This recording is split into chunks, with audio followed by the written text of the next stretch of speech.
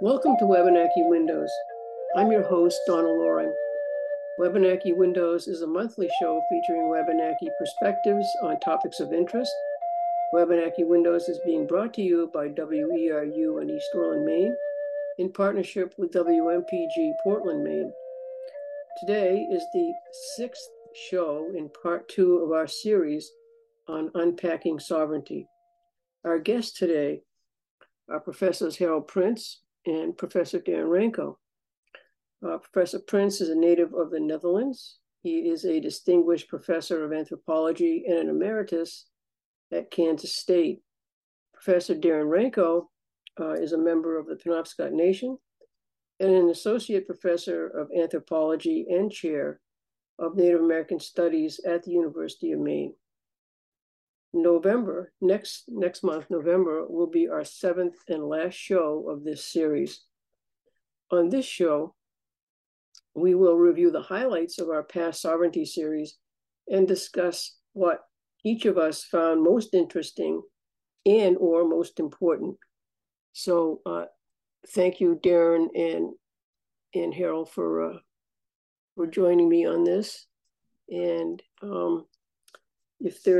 let's just talk about what struck us in these past series. Who wants to go first? Want me to pick? Here we go. You can pick, Donna. Oh, Darren, you're always talking. All right. Yeah. Go That's for fine. it.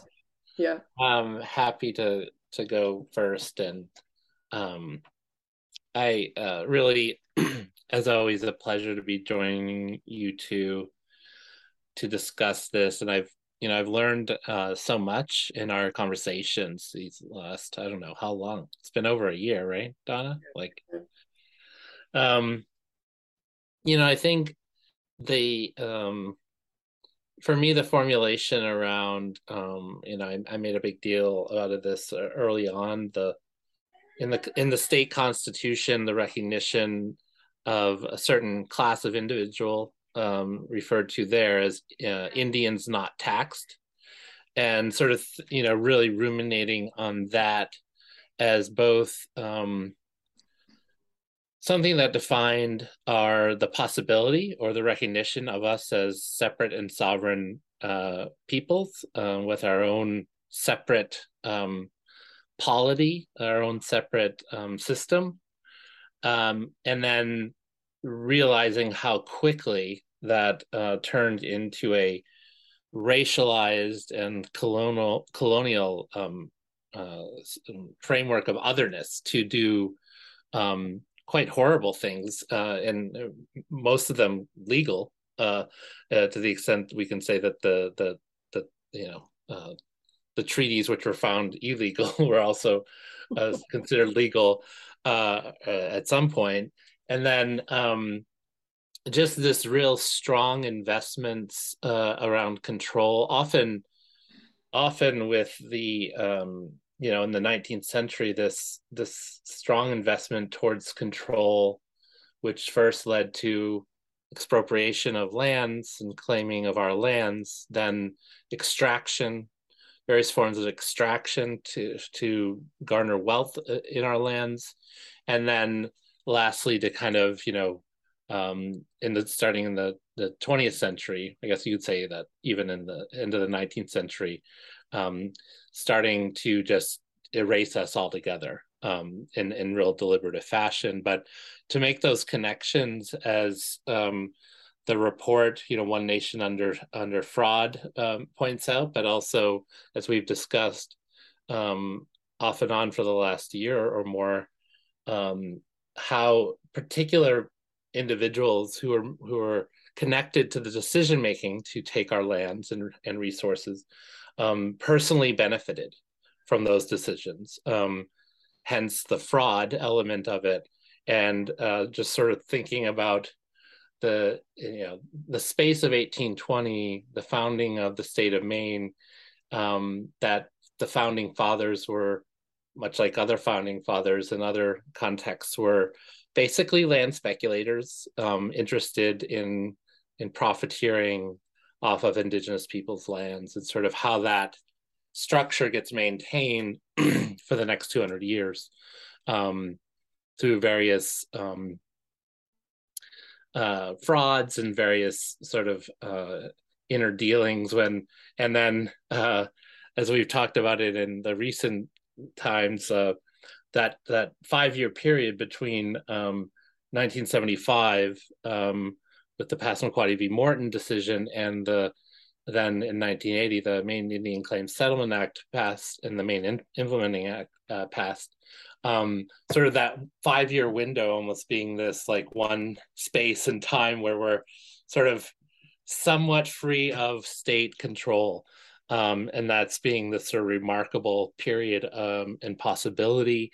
And with the way that the Settlement Act was written and interpreted, sort of how that is foreclosed and into the situation that we deal with today in terms of being this vested interest of control over tribal peoples by the state of Maine.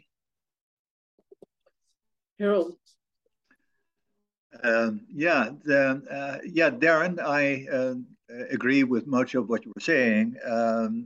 My take on the past year or so of discussion about sovereignty is that awareness that the past is a prologue, not only to the present, but also to the future. And with that prologue as a forward, you start saying, okay, where are we now? And that's very difficult to assess in any kind of objective manner with a full understanding of the complexities that the tribes are facing right now in terms of formulating what is it exactly that they lost, what is it exactly that they have, and what is it exactly that they want.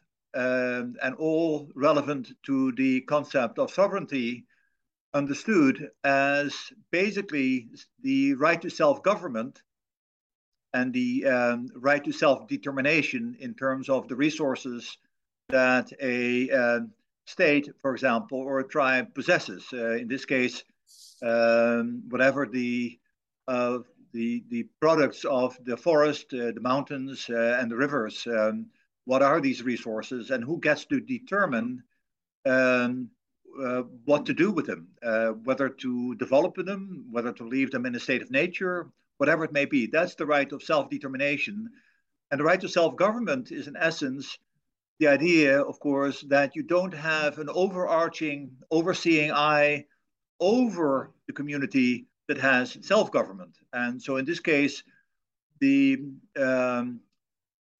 burden of the state that rests on the shoulders of the tribes in Maine, whereby the state of Maine somehow has come to believe through its officials that that is normal, that is somehow, because it was so in, let's say, 20 years ago, 100 years ago, therefore it always was, and therefore it always will be. And in reality, of course, that's come back to the idea of the past is a prologue, is that history is made by humans. And that means in this case, not just white Mainers in Augusta, but a strong say is claimed by the indigenous peoples whose fate hangs in the balance.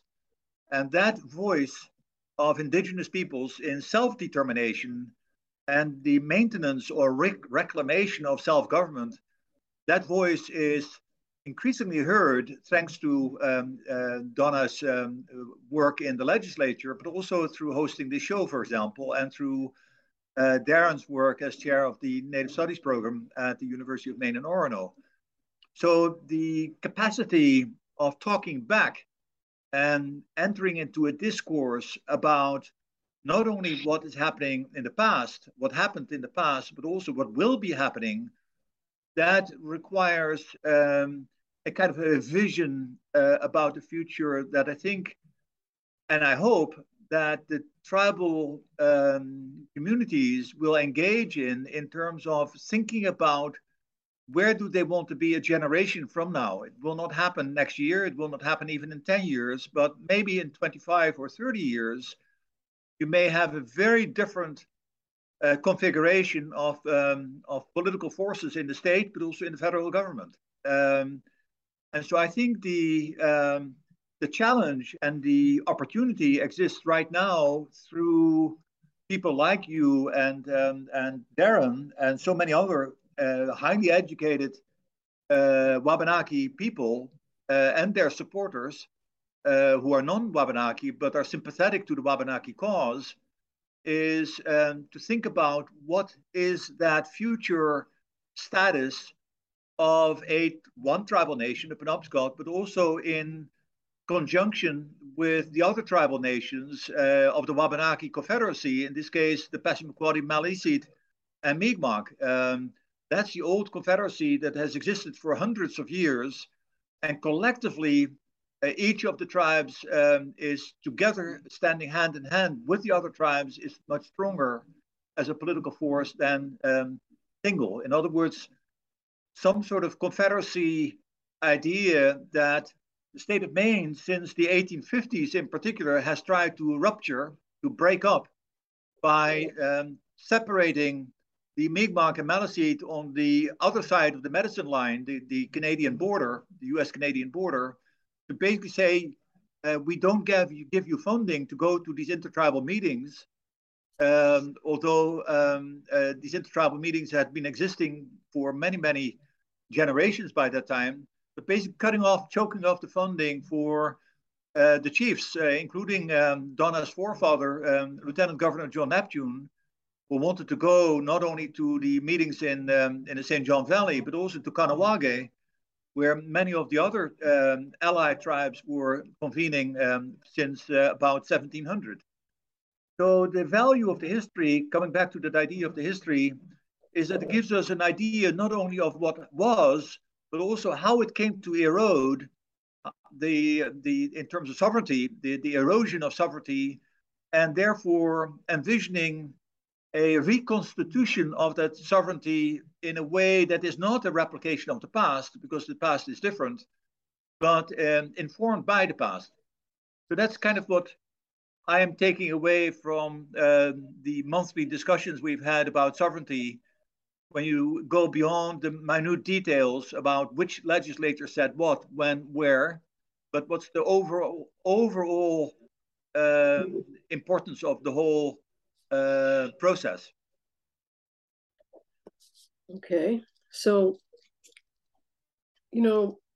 what I've taken out of this is, I think that, members of the tribe who are not, who don't go to college, or who haven't researched history or learned in school about their history, I think that what we're learning right now and what we're talking about is important for them to know and to learn. We're starting to really uncover, to sort of bring that dark, sort of fraudulent history stuff into light. And as Harold says, and we've got to understand what happened in order to visualize what can happen and what we need to do to correct it. And I think a lot of the stuff that we talked about sort of throws the light onto those sorts of things. It's like, one of the things that was important to me to know, I guess, which I didn't think was important till I heard it, had to do with George Washington. And you think, George Washington, you don't put Indians, really, you don't think he had that much interaction with Indians. But those first sections we had with Colin made it clear that land was very important to George Washington.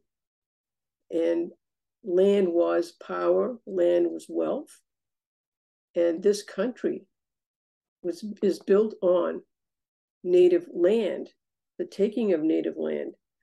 And what Colin said about Washington, when he looked east, he looked at the past. And when he looked west, he looked at the future. reference to land. Because when he looked east, he figured, oh, that's all done. Those lands were already taken over. But the West, there's so much more land out there, and so much more for us to do to create states. So that sort of laid the foundation for me and for my thoughts moving forward on this. And also what we talked about with treaties, 1718. I'm sorry, 1790 Non-Intercourse Act, how that affected the 1880, 1819, 1820 treaties. So there's a lot there to think about and to digest. And when you think about that, what really surprised, I always thought the state agreed to take on native Penobscot duties, I guess, from Massachusetts before they could become a state. That was the agreement. And I always thought that, okay, so that was an agreement that was made, and that it went to Congress and everything was approved. And I didn't realize till we really looked close that the Treaty of 1820 with the Penobscot was not signed until after Maine had become a state. That makes a difference. Anything else, guys? Yeah. Yeah, no, I think I just want to I guess I want to highlight also this, if we think about the back and forth on the four townships of the 1820 treaty, dealing, with Penobscot land in particular, that it's the official policies, right, are self-generating. They're very obviously rules made out of thin air to benefit a certain group of people. That's the connections that we've made, and specifically not just a group of people, like particular families of people, and that sort of founding father approach. I also want to say that, and I think this is true as well, like in the face of that, our the ability of our ancestors to employ certain forms of diplomacy, intelligence, critical thinking, engagements also meant, in many ways, that's the reason why we're still here. I think it's so hard not to focus on the self-serving quality and the actions of these colonizers and their self-interest. One thing that we can see in the historic record, in the documentary history, but I think also in, still folks, in an oral history context as well. And so for some families, just the ability to maintain our presence across the landscape in ways that, I don't know. I just remember, like, my dad said, Howard and Ranko and others would take him out. They would do fishing and hunting, in a canoe in the river at night, and he'd be like, well, I don't know if that was even legal. And I'll be like, well, it really depends on your perspective. If that's a treaty right, then no. But if you're trying to follow the fishing and game laws of the state of Maine in the 1940s, when he was doing this, then that was clearly illegal. But I mean, I think, I guess, the purpose to which our ancestors maintained, these relations with our places, is such a critical frame for us in terms of tribal sovereignty. It's really not to be underestimated. I think people like what is tribal sovereignty? And I'll say things like, well, you have to, sovereignty is this notion of legal and juridical control, and Harold referenced that, and self-determination employs other forms of, human rights. But I think, the tribal modifier of that, or at least, the Wabanaki what is Wabanaki sovereignty, is in many ways a specific set of relations and responsibilities across our landscape, which is about control for sure. But the term sovereignty as a sort of European concept, and I just want to tell this story, Donna, and I feel like I've told this to either or both of you before, but as I think you both know, Jim Sapir was a mentor to me. We worked at the EPA in Boston together, and he was a pretty unique thinker about some of these things, but it was also invested in thinking about tribal sovereignty. And I know that people love and hate Jim, just like any number of people, and he was a complicated person as well. But, one of the things that he was able to articulate in a way that, as we were dealing with the lawyers at EPA, is they were trying to wrestle with why the situation in Maine was so different, or what it was that, they owe the tribes in Maine. Was he talked about this trip that he helped organize, and he was very connected to the Catholic Church at different times in his life, and he'd organized a trip of Capuchin monks to visit the tribes in Maine. And he came through, and they, visited our community, and then they went over and were able to sort of participate in a Passamaquoddy language lesson over I believe at Indian Township. I think Wayne Newell was there. I think some other folks were there as well. And, they're kind of going around describing the Passamaquoddy language to these monks who are all, to the extent that you can be fluent in something like Latin, we're fluent in Latin and these other languages. And, I think, folks like Wayne explaining the sort of notions of animacy, in our languages, and sort of saying, oh, well, the word for apple is animate, but, and they say, oh, what about this word? And it'd be like, what about the word for rock? Some rocks are animate, some aren't, this sort of idea of animacy.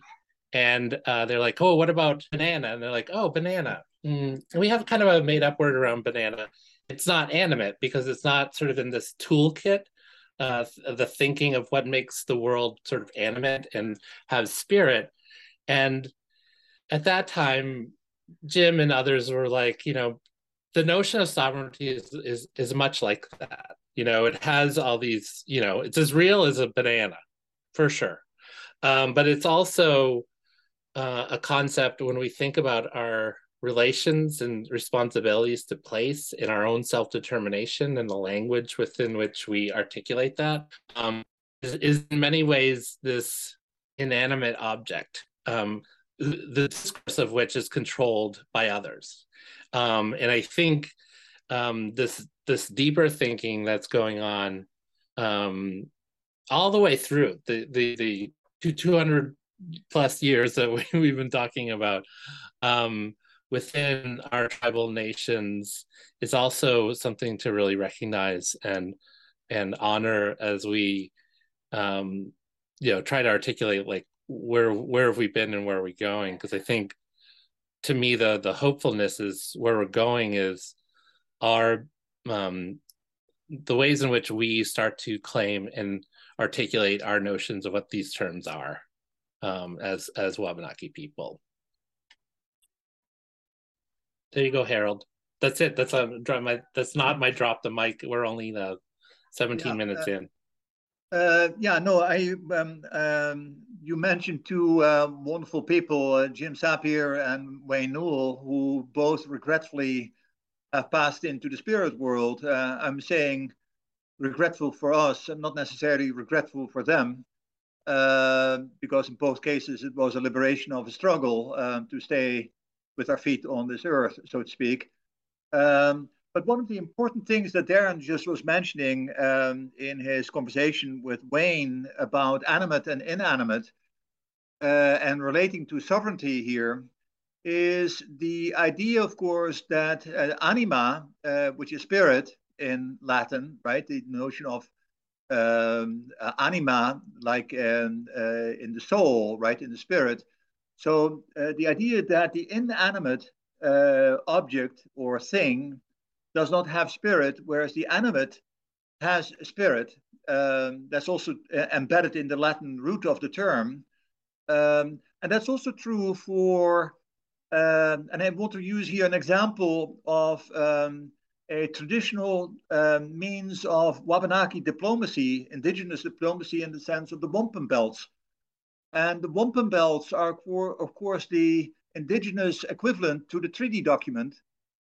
And the significance of these wampum belts that have been used for centuries between the Wabanaki nations, but also between the Wabanaki nations and the French, and as well as with the English and as well as with the Dutch colonial governments. And what's fascinating, about maybe 10 years ago or so, I realized that the word bead, if it is an English trade bead, like glass, in the Wabanaki language, according to the dictionary by Father Raleigh, who wrote the Abenaki dictionary at Norridgewock here on the Upper Kennebec, that the Wabanaki word, Abenaki word for bead, if it is a trade bead, is inanimate.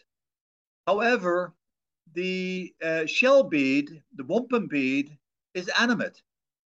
And I thought it was fascinating because that is connected to an old legend about a group of Wabanaki shamans who were together at a confederacy meeting, and the oldest and most highly respected shaman was speaking, and while he was speaking, and the voice that came out through his lungs, passing through his lungs, through his throat, these words were, of course, animated by him, but while he was speaking, wampum beads fell out of his mouth. And the point here is, of course, that these wampum beads have had traditional use, of course, for the weaving of the treaty belts and all kind of other contractual agreements, like marriage ties, for example. But anything that is bounded by spirit, and in this particular case, the highest spirit, let's use the word God for that, or the Great Spirit, it doesn't really matter what it is, but it's not just a man or a woman's word, but it's a word that's backed up by the authority of a higher form. And when you begin to talk about back to the issue of sovereignty and the idea of a treaty as a formal contract between two states or two nation states, it's fascinating to think about the fact that neither the 1833 quote treaty end quote treaty was no wampum belt, 1820 no wampum belt, 1818 no wampum belt, 1796 no wampum belt, 1794 no wampum belt. So the last wampum belt diplomacy that was used in the interaction with the United States and Massachusetts government happened during the American Revolutionary War. And that's a very important point because the dominating colonial power, that the moment the indigenous peoples were reduced to a subaltern status, inferior, the acceptance of the treaty relationship in the sense of co-equals in terms of the negotiations was negated, and there was no request for a wampum belt nor an offering of the wampum belt.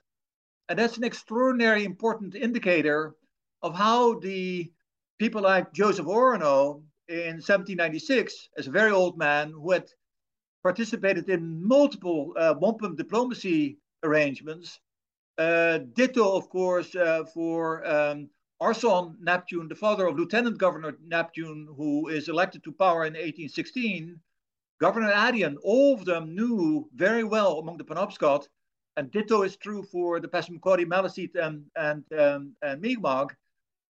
They knew very well that the time for the wampum diplomacy in terms of interacting first with the state of Massachusetts until 1820 and then with the state of Maine, that had become an obsolete practice. So coming back to the idea about the past as a prologue, I would find it fascinating to imagine people like Darren and other Wabanaki and of course you, Donna, is to think about the resuscitation, the resurrection, if you will, of the use of wampum belt diplomacy in the interactions with the state of Maine, as well as perhaps with the federal government, because it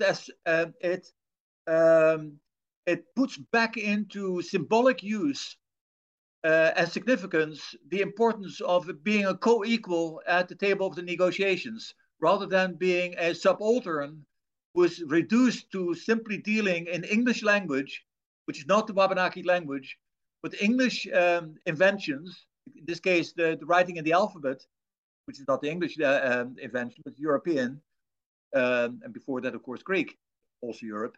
But the point is here that these symbolic tokens are much more significant than a token alone. They are indicative of political relationships that get articulation through symbolic form, as of course Darren knows very well as a fellow anthropologist.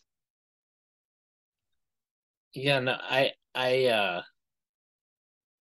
I think that line of reasoning, I think is really strong. I think there are many discussions related to that.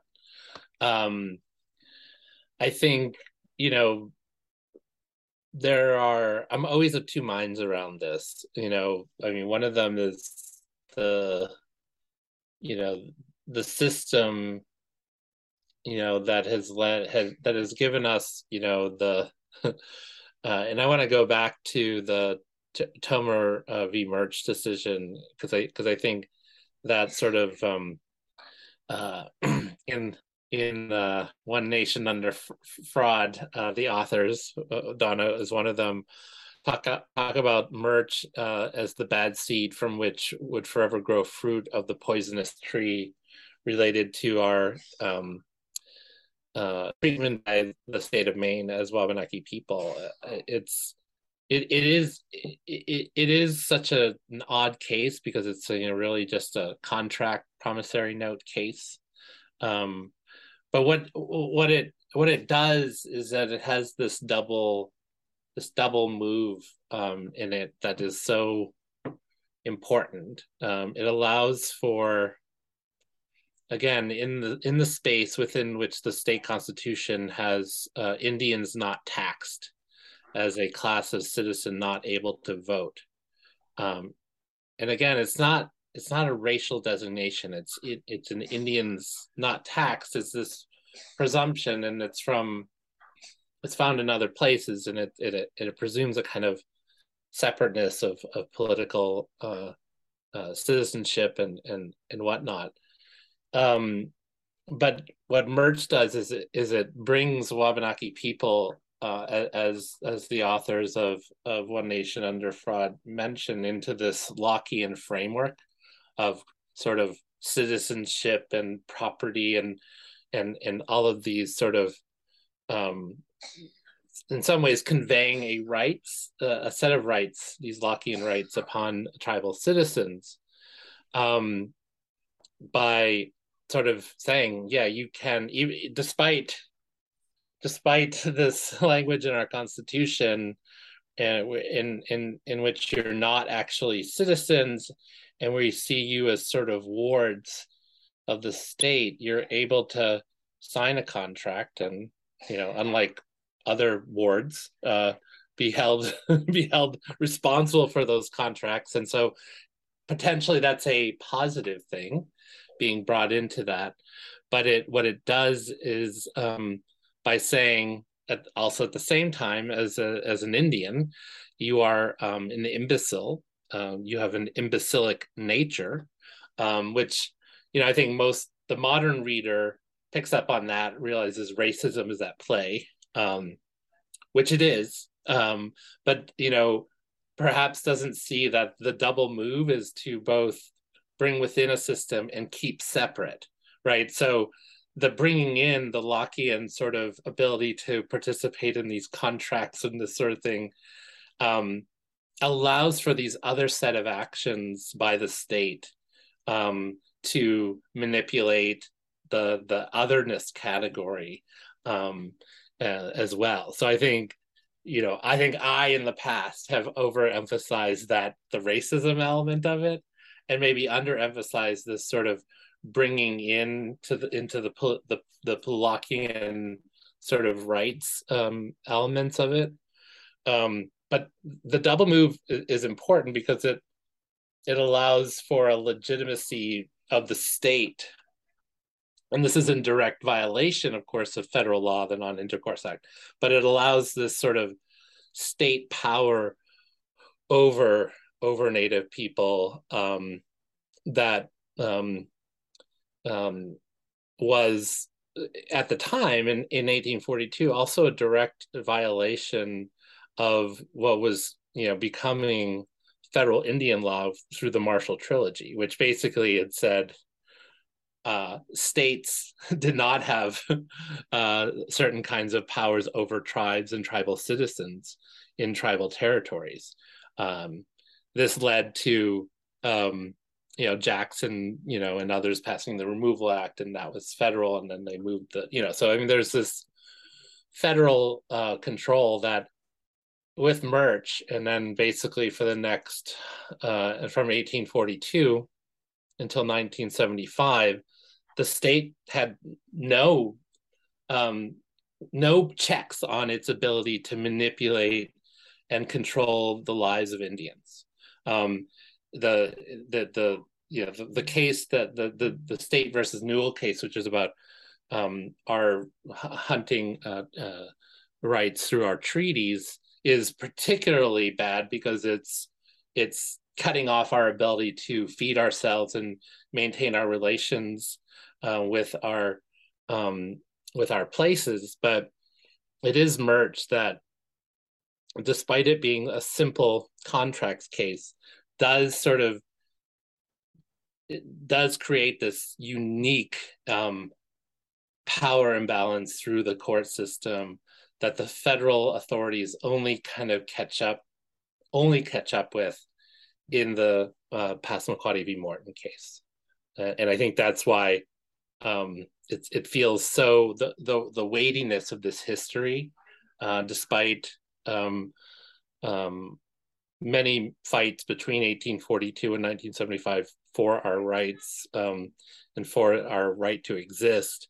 But that weight just feels so extraordinary because it lasted somewhat unabated for that long period, that 130 years. So I wanted to respond to what Harold said about the wampum belts, the wampum belt diplomacy. And I'm not an anthropologist, but I do know that if we considered back then the wampum belt to have a spirit, that agreement to have a spirit, that's in our culture, and we honored that because that was a spiritual belief. We were honoring our ancestors and respect for our shamans and truth, and we were coming from that perspective, whereas the Europeans had no concept of that, not the same as we did when we made an agreement between tribes. We were agreeing with our spirits, and with this wampum diplomacy, Europeans, they had no clue about that. All they wanted was the land, and all they saw was greed. So for us, I don't think we can go back to that wampum diplomacy in that respect. Perhaps we might try to work out a way we can trust each other again, But I think we've got a long ways to go to reach that point. So just a comment on the wampum diplomacy piece. Yeah, the back to the wampum diplomacy, indeed, quickly. The idea of treaty, right, which is a component of that wampum diplomacy, where you have a treaty between independent states, right? That's why the moment the tribes become subordinated to the state, the idea of a treaty becomes a problematical term, which is exactly what the United States Congress recognized when it stopped making treaties with American Indian nations, I believe in the 1870s. It stopped the whole process of treaty making. And that was because the United States federal government recognized that when they were mopping up the last resistance, pockets of resistance in the Great Plains, with the Oglala Nation, Cheyenne, Apache, that those tribal nations, if they were continuing to be recognized as independent states, if you will, or chiefdoms, that then they would have to be annexed. Whereas if you first claim already to possess all that land, it's simply resistance rather than freedom fighting, if you will. And so that whole history that Donna was referring earlier about, what she found revealing, I think, in this whole series about talking all the way back to George Washington, that it was about land. But here we see that concept of from shining sea, from sea to shining sea idea, right? That the entire North American continent, from the Atlantic to the Pacific, was divinely ordained to become possessed by white Americans, right? Whereby indigenous peoples were expected to vanish, right? The myth of the vanishing Indian. And so that whole process, when it unfolded, had its local play out here in Maine. But on the larger canvas, it played out also in the Great Plains, of course, right? Where you see the last armed resistance in the massacre at Wounded Knee, where you saw a tremendous suffering of, I think, 300 people, men, women, and children, unarmed, were massacred by the cavalry. So that's not that much. I mean, that's well after Merge, right? And that's a half a century after Merge. So if you begin to think about that, and when you think about people like Joseph Nicolar, who wrote Life and Traditions of the Red Man, right, 1893, think about that when he was writing that book, that Chief Sitting Bull had just been murdered, as was Crazy Horse out in the West. And we, the anthropological term for that is that notion of coevalness, right? At the same time, and yet seemingly of such a different eras. We treat what happens in the Great Plains in the 1870s, 1880s, 1890s, somehow very different than what had happened in Maine in that very same, in those very same 2 or 3 decades. And yet they were all interconnected, and people like Joseph Nicolar read those newspapers every day, right? He was a very well-informed man who widely traveled to Pennsylvania, to the boarding schools, to you name it. A very sophisticated man who also had his own form, a little bit like what you have, Donna, with this radio show, for example. But he was a contributor to the newspapers, right? With his newspaper pieces, writing about Penobscot history. So anyway, the idea back to the wampum belt and the idea of treaties and the idea of the dispossession of indigenous peoples, what you really have, of course, is a initial coexistence between two neighboring political entities, white colonists and indigenous nations. Then you get the annexation, either by military force or the threat of military force.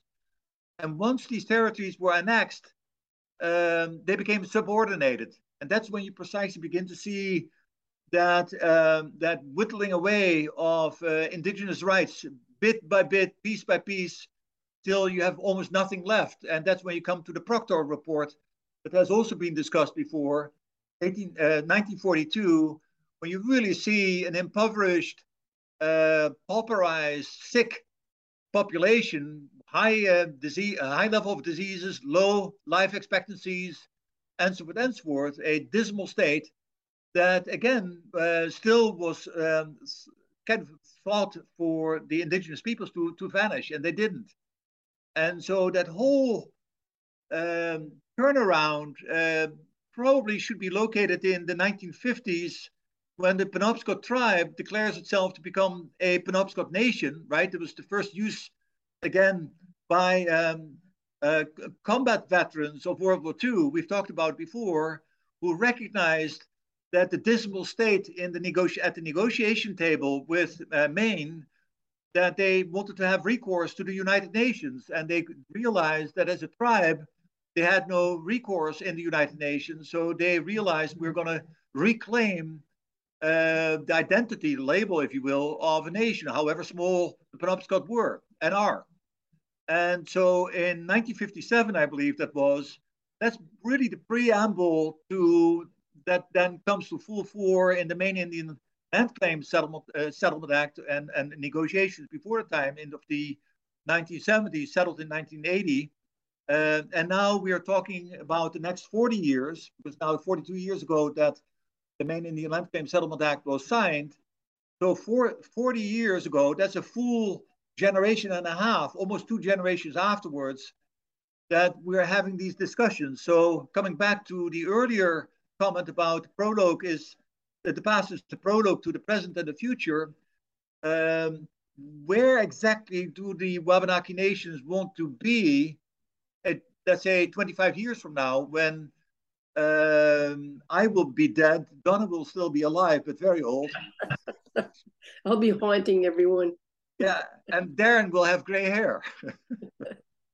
Oh, yeah, I'll have hair. That's great. Thanks, Harold. I appreciate it. Yeah, no, I think that's good. You know, I'm reflecting on the yeah, this is my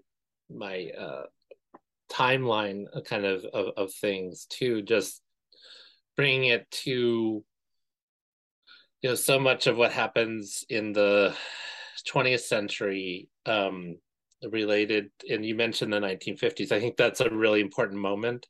I think that those folks coming back from World War II, and then folks who fought and came back from Korea as well. My dad fought in Korea. That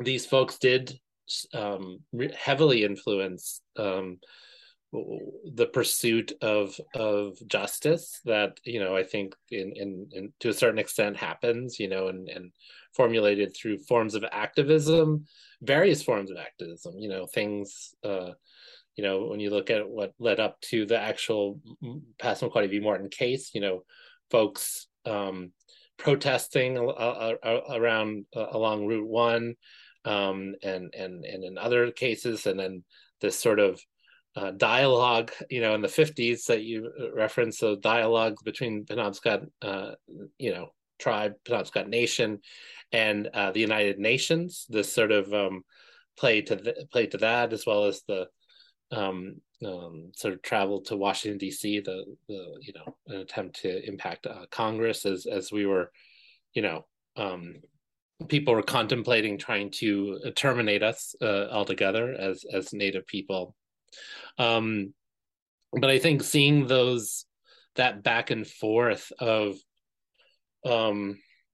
it's so interesting, because it's, you know, it's very similar to politics today, wherein the state of Maine creates a horrible situation, you know, controlling, you know, taking lands from us, controlling where and how we can live, and then supposedly all the profits from the lands that they took from us, you know, is meant to support us, but then they twist it into, and again, this is covered very well in sorry, Donna, another advertisement for One Nation Under Fraud, but this really structures the politics, right from the 1940s through the Settlement Act era of the state of Maine pretending like they're the victim.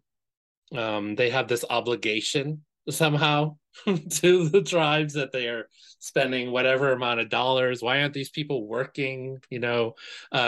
Just this all this effort going into impoverishing people, like institutions, like over many, many years, creating conditions of intense poverty, and then playing victim to the idea that we are now responsible for these people, that $48,000 per year.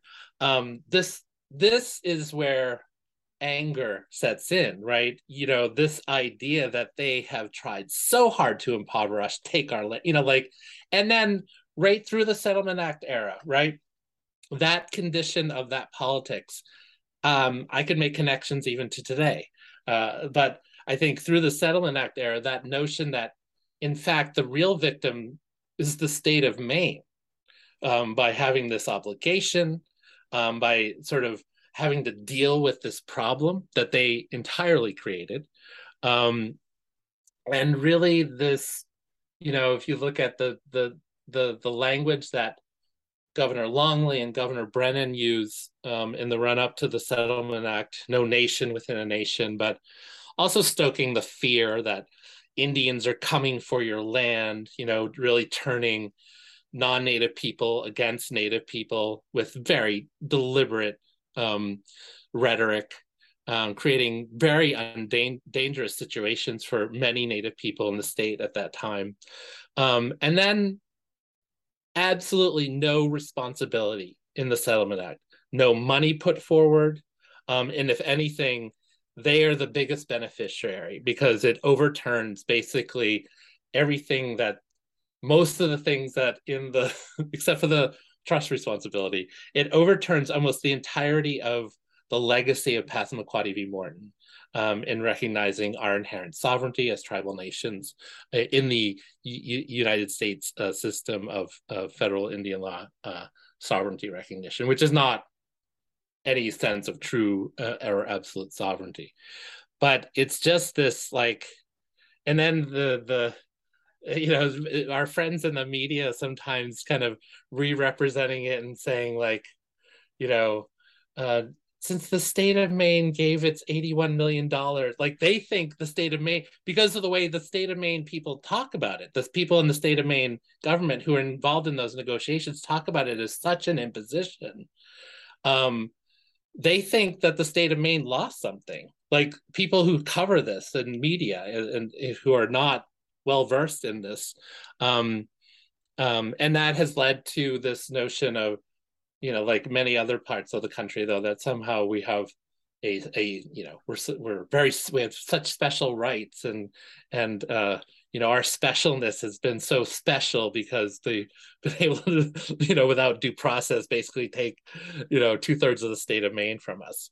So I think it's just, that attitude of, and that we're still left with, I think, that, and I guess it's not so much a role of victim, but I think the people resisting our sovereignty in the state government now, I think they see this as potential harm.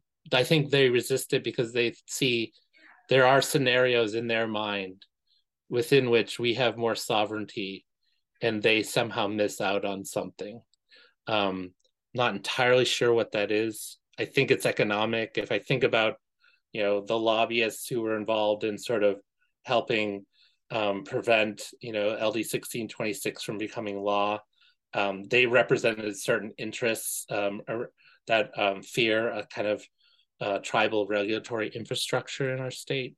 But I think the initial kind of frame of this victimization, or the potential to be the victim of a scenario that the state of Maine entirely concocted, is rooted in that 1940s kind of period, or at least in that sort of 20th century framework of now we've got all their land. What do we do with them? Kind of scenario. And it's a constant bad reminder. And now somehow we're responsible for them. It's still this still structures so much of our engagements. And the river case that we've talked about several times before, I was kind of thinking about the Penobscot term for my hunting territory, but the Penobscot term is Nzibum, right? Nzibum, my river. So here you see that the English word is my hunting territory. Terra is land, right?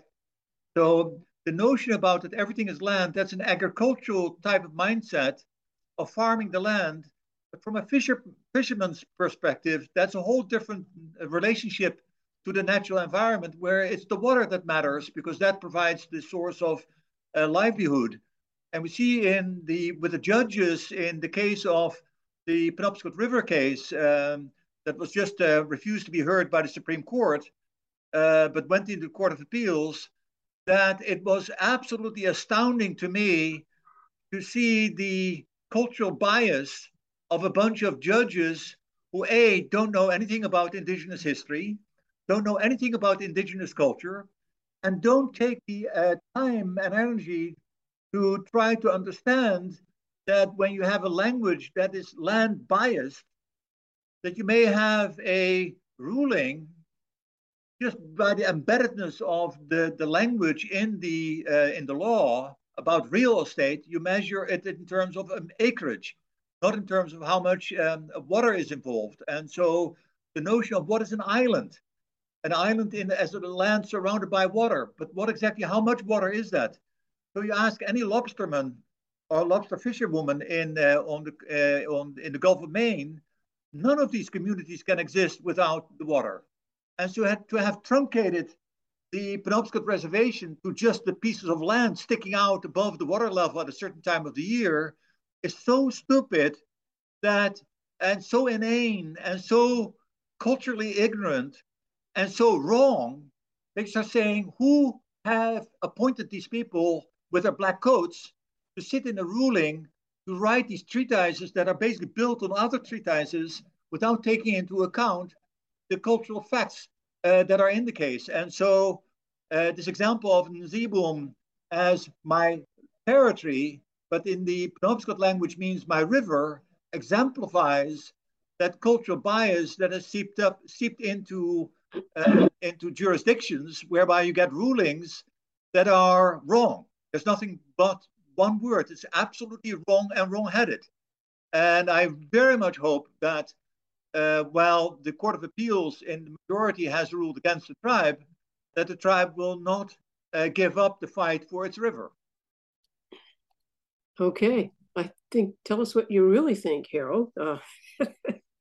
That's great. I think we should end on that, don't you, Darren? Yeah, for sure. I think that's great. So thank you, Harold. I appreciate that. So I'm your host, Donna Loring, and you've been listening to Wabanaki Windows. Thank you for joining us today. Join us next month for the last show on unpacking sovereignty. I want to thank Professors Harold Prince, Darren Ranco, and please tune in again next week for our show. And music for our show is by Rolf Richter, a track called Little Eagles from the CD Dreamwalk. The engineers for our show are Jessica Lockhart of WMPG and John Mann of WERU. Tune in again next month for another Wabanaki Windows.